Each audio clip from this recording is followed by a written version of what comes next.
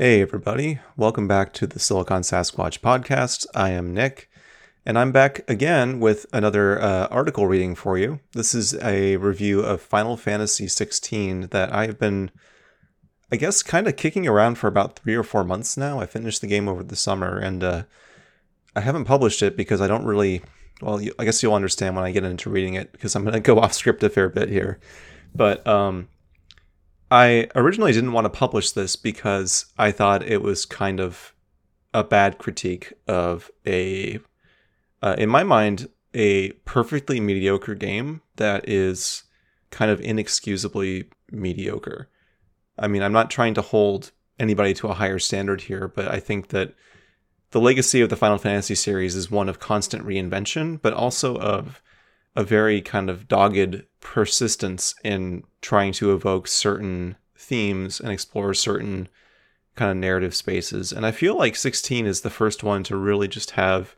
It doesn't have a soul, is what I'm trying to say. And I'm kind of spoiling the conclusion here, but I'll just jump in here in a moment. And yeah, let's go ahead and start reading. Throughout the 52 hours I spent wringing every ounce of content out of Final Fantasy XVI, I was all but certain I didn't want to write about it. My reasoning is that the game didn't surprise, delight, or infuriate me. It didn't provoke an emotional reaction at all, really. And it's the first game in the series to fail that crucial test, which probably says everything you need to know. But I've been coming back to this draft over the past few months because I feel like I ought to say something. I want to warn readers and help set the record straight about this game. Final Fantasy XVI coasted right into an 88 review score average on OpenCritic, and it has an 87 on Metacritic. And you'd be forgiven for thinking that's a good thing instead of a red flag.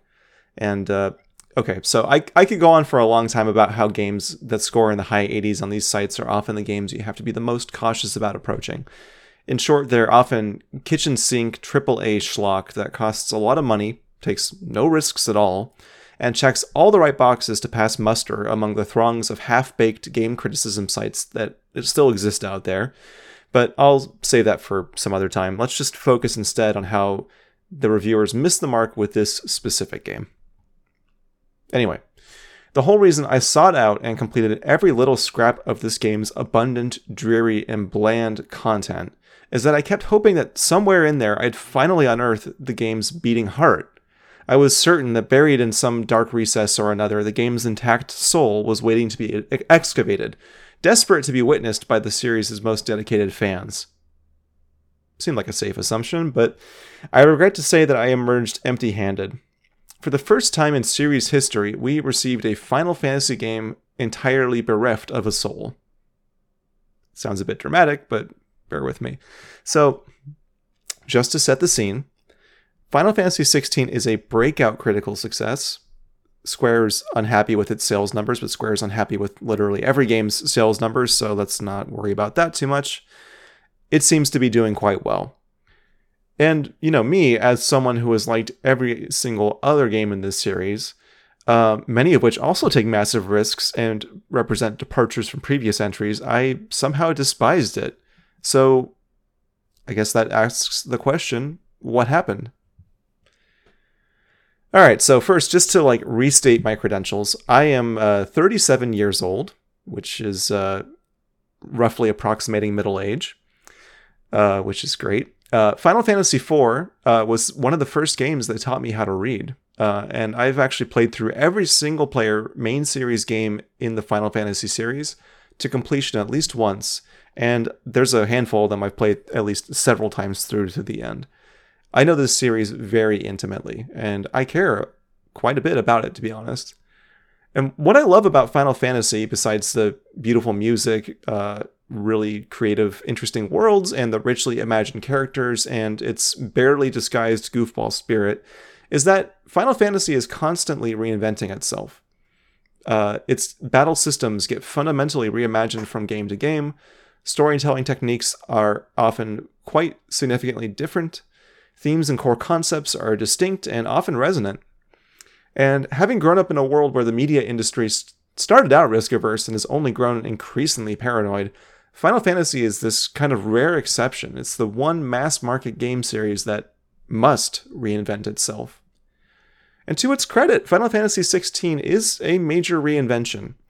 It forgoes party-oriented turn-based combat for real-time control of a single character in what most closely resembles the character action subgenre. Think like Devil May Cry, Bayonetta, games like that. It deals extensively with heavy topics like slavery and sexual violence, neither of which has been explored in much depth in previous games. They can say fuck in this one, which is cool, and it's by far the most depressed-feeling game in the series, which is new too, for better or worse. The problem is that the game absolutely cannot bring any of its new tentpole features to fruition. The combat is dull, repetitive, and dreary. The characters, especially the game's women, are woefully underdefined, lacking in strong motivations or any plausible representation of agency whatsoever. And the music is awful too, and I really don't mean to be too harsh here, so let me dig into this a bit. There are Final Fantasy games with scores I don't particularly care for, like Final Fantasy XII, but I still think that game has a really fantastic score. I just don't personally like it too much, but that's okay, and I can see the difference there. On the other hand, Final Fantasy XVI sounds like a run-of-the-mill TV show. It's uninspired and bereft of heart. It's all pomp and no circumstance. And there's just no winning with this game. Like, if you mainline the core story missions, you end up grinding through a lengthy chain of action battles that is chopped up with ponderous and expensive-looking cutscenes until you finally reach its ambiguous, but not in a particularly meaningful or earned kind of ambiguity, conclusion. And if you dip into the game's plentiful and quite tedious side quests, you're going to feel like you're stuck in an MMORPG where everyone else had the good sense to log off long ago and do something much better with their time. There's very little of value to be found in those side missions in terms of character development or world building. The only motivating factors are to get the best weapons and to feel like I accomplished something with all this time I wasted. They're regressive and they reflect a dangerous misunderstanding of a game developer's covenant with their players. Playing a game with nothing to say is kind of like wandering into a bookstore and accidentally picking up a stack of Hallmark cards instead of a novel. And Final Fantasy XVI has its pretty vistas and good actors and fancy menus and all the trappings you might look for in a polished, expensive game, but it just sucks to play. Like, okay, let me drop the highfalutin prose for a bit here. Let's just talk person to person. As a critic, I don't think it's productive to label games as good or bad. Those words mean nothing without the full context of who's playing, where they're coming from, what they're expecting to or hoping to get out of their experience. I'm a lifelong Final Fantasy enjoyer who's been playing these games since I could barely read. I really do love this series the way people love Star Trek or Star Wars or Harry Potter. Despite its faults, it's a cornerstone of how I relate to the world of human culture. It's a big deal to me. And like I said, now that I've completed every single-player game in the Final Fantasy series, I can say this with certainty. Final Fantasy XVI is the worst one, and it's not even close. Yes, I'm even talking in a modern context. I'd rather replay Final Fantasy II than even a third of Final Fantasy XVI. Of course, you might feel differently, and you are welcome to, sincerely. It's okay if you think I'm totally wrong about this. But you're reading, or I guess listening to this, because you want my perspective, I guess. So why did I write all this, and why did I go to the trouble of recording myself reading it? Is it just to bag on a game I don't like? Like, no, of course not. I mean, sure, it does help to get this off my chest a bit, but that's not why I wrote it. I wrote this because I'm concerned about this game's critical reception. There is nothing about this game that suggests a B+ grade is justified. It is the worst game I've finished all year, and I finished Starfield. Okay, no, full disclosure, I did not finish Starfield. I played like 6 hours and was like, that's more than enough for me, and I dropped it quite quickly. But actually, as luck would have it, almost all my criticisms about Final Fantasy XVI apply to Starfield too, so just, copy-paste that name in and re-listen to this, and yeah, there you go. And, I do think that the biggest problem here really is just that it's not that Final Fantasy XVI being bad is a huge problem. It's not. It's disappointing to me. It's disappointing to fans of the series. It doesn't bode super well for what Square's going to do next with the series, given that this seems to have sold pretty well and reviewed pretty well. although it did get pretty well snubbed at the Game Awards, which is, some sort of indicator of something. But I do think the game's critical success points to a real problem, a fundamental problem with the state of games criticism, which is that, and again, this is my perspective, but as someone who's been looking at this very closely for a long time, I perceive that the score-based world of games criticism has been largely co-opted by major publishers probably a long time ago in order to help them sell their big-budget games and to ensure a strong return on investment at the cost of providing any meaningful criticism or advocacy for artistic, creative, or progressive achievement in design and execution of games. We've never issued review scores at Silicon Sasquatch because even back in 2008 when we started, we saw how review scores were inherently reductive and they didn't end up serving the public in any, to my mind, meaningful way.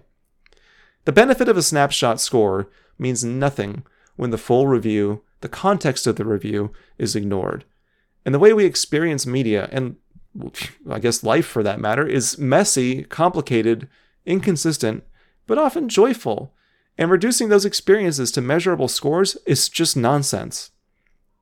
If I gave review scores out, Final Fantasy XVI would get a failing grade.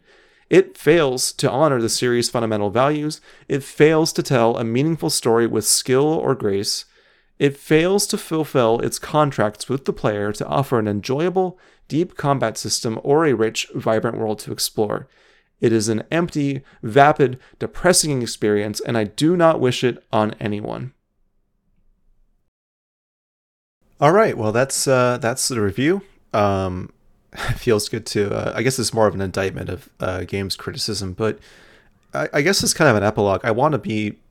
What I wrote was a little bit harsher than I intended to be, and I want to kind of take a step back and talk about the reality of the games press these days, which is, and actually it's kind of been just this trend I've observed ever since I even was a young journalism student dreaming of one day making a living talking, writing, reporting about games, which is that it's kind of fallen apart in slow motion around us for my whole adult life, and it's not getting better, really, by and large.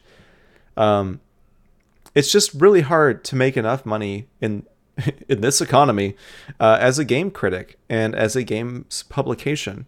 It's just, and that's why we have so much of a race to the bottom when it comes to things like review scores and getting clicks and things like that. And I've been lucky to be able to keep Silicon Sasquatch ad-free and free to read. Most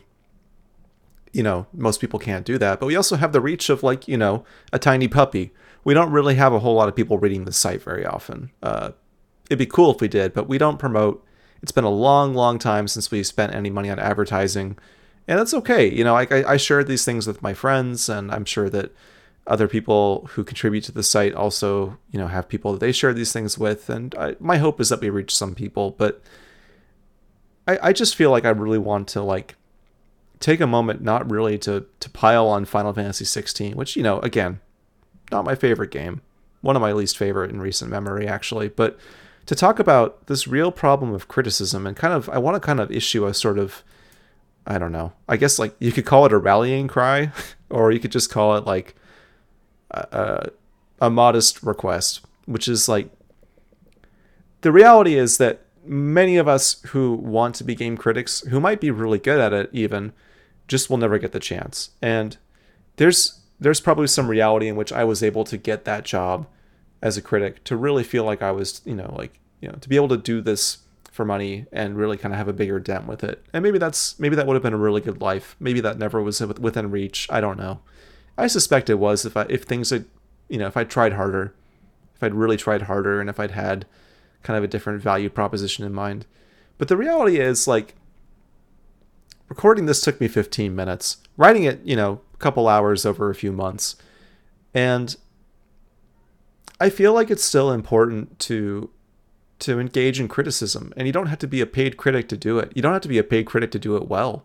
Many paid critics don't do it super well all the time. It's hard to do it well, but it's a good skill to practice. And I say this because I think that we are facing so much economic and societal pressure to not be critics, to engage with media, to be fans of media, but not to be critical of media. And when we are engaged but not critical is when we surrender agency. It's when we surrender our brains, basically, and kind of succumb to the yawning void of IP consuming everything we know and love. And so I encourage everybody listening to this, if you've thought about writing something, to just kind of like, maybe make your own podcast. Maybe write a review of a game you were playing. Maybe just post it, I don't know, on some social media site, or if you have a blog, put it there. And, if you do that, send me a link. I would like to see it. And, I'm in no position to do this full time anymore. Like, I've got a different career now. I've got a different life now. But I do want to get back to critiquing, to criticism as a sort of frequent outlet for me, as something I spend time on and keep trying to get better at, because I do think it's an important skill. And I still care a lot about games. I still care a lot about this medium. I haven't given up all hope on it, despite many, many days where I felt like I probably maybe should, because it infuriates me sometimes to see what happens in this space. But yeah, I don't know. I guess I'll just leave it with that. Let's keep the criticism going, because, as long as it's good faith, as long as it's coming from a place of like wanting to see things getting better, that's all it needs to be. And then it's absolutely worth a try, worth the time. All right, I think that's enough for me for now. Thanks for listening. We'll be back with maybe some new content soon. And if I don't see you this month, we'll be back in probably December or early January with our 15th annual Game of the Year awards for the year of 2023, which is pretty cool. It's hard to get anything to happen 15 years in a row, and we're doing it, and it's pretty cool. So thanks for supporting us over the years. Thanks for listening. Thanks for reading. And we'll catch you back here soon.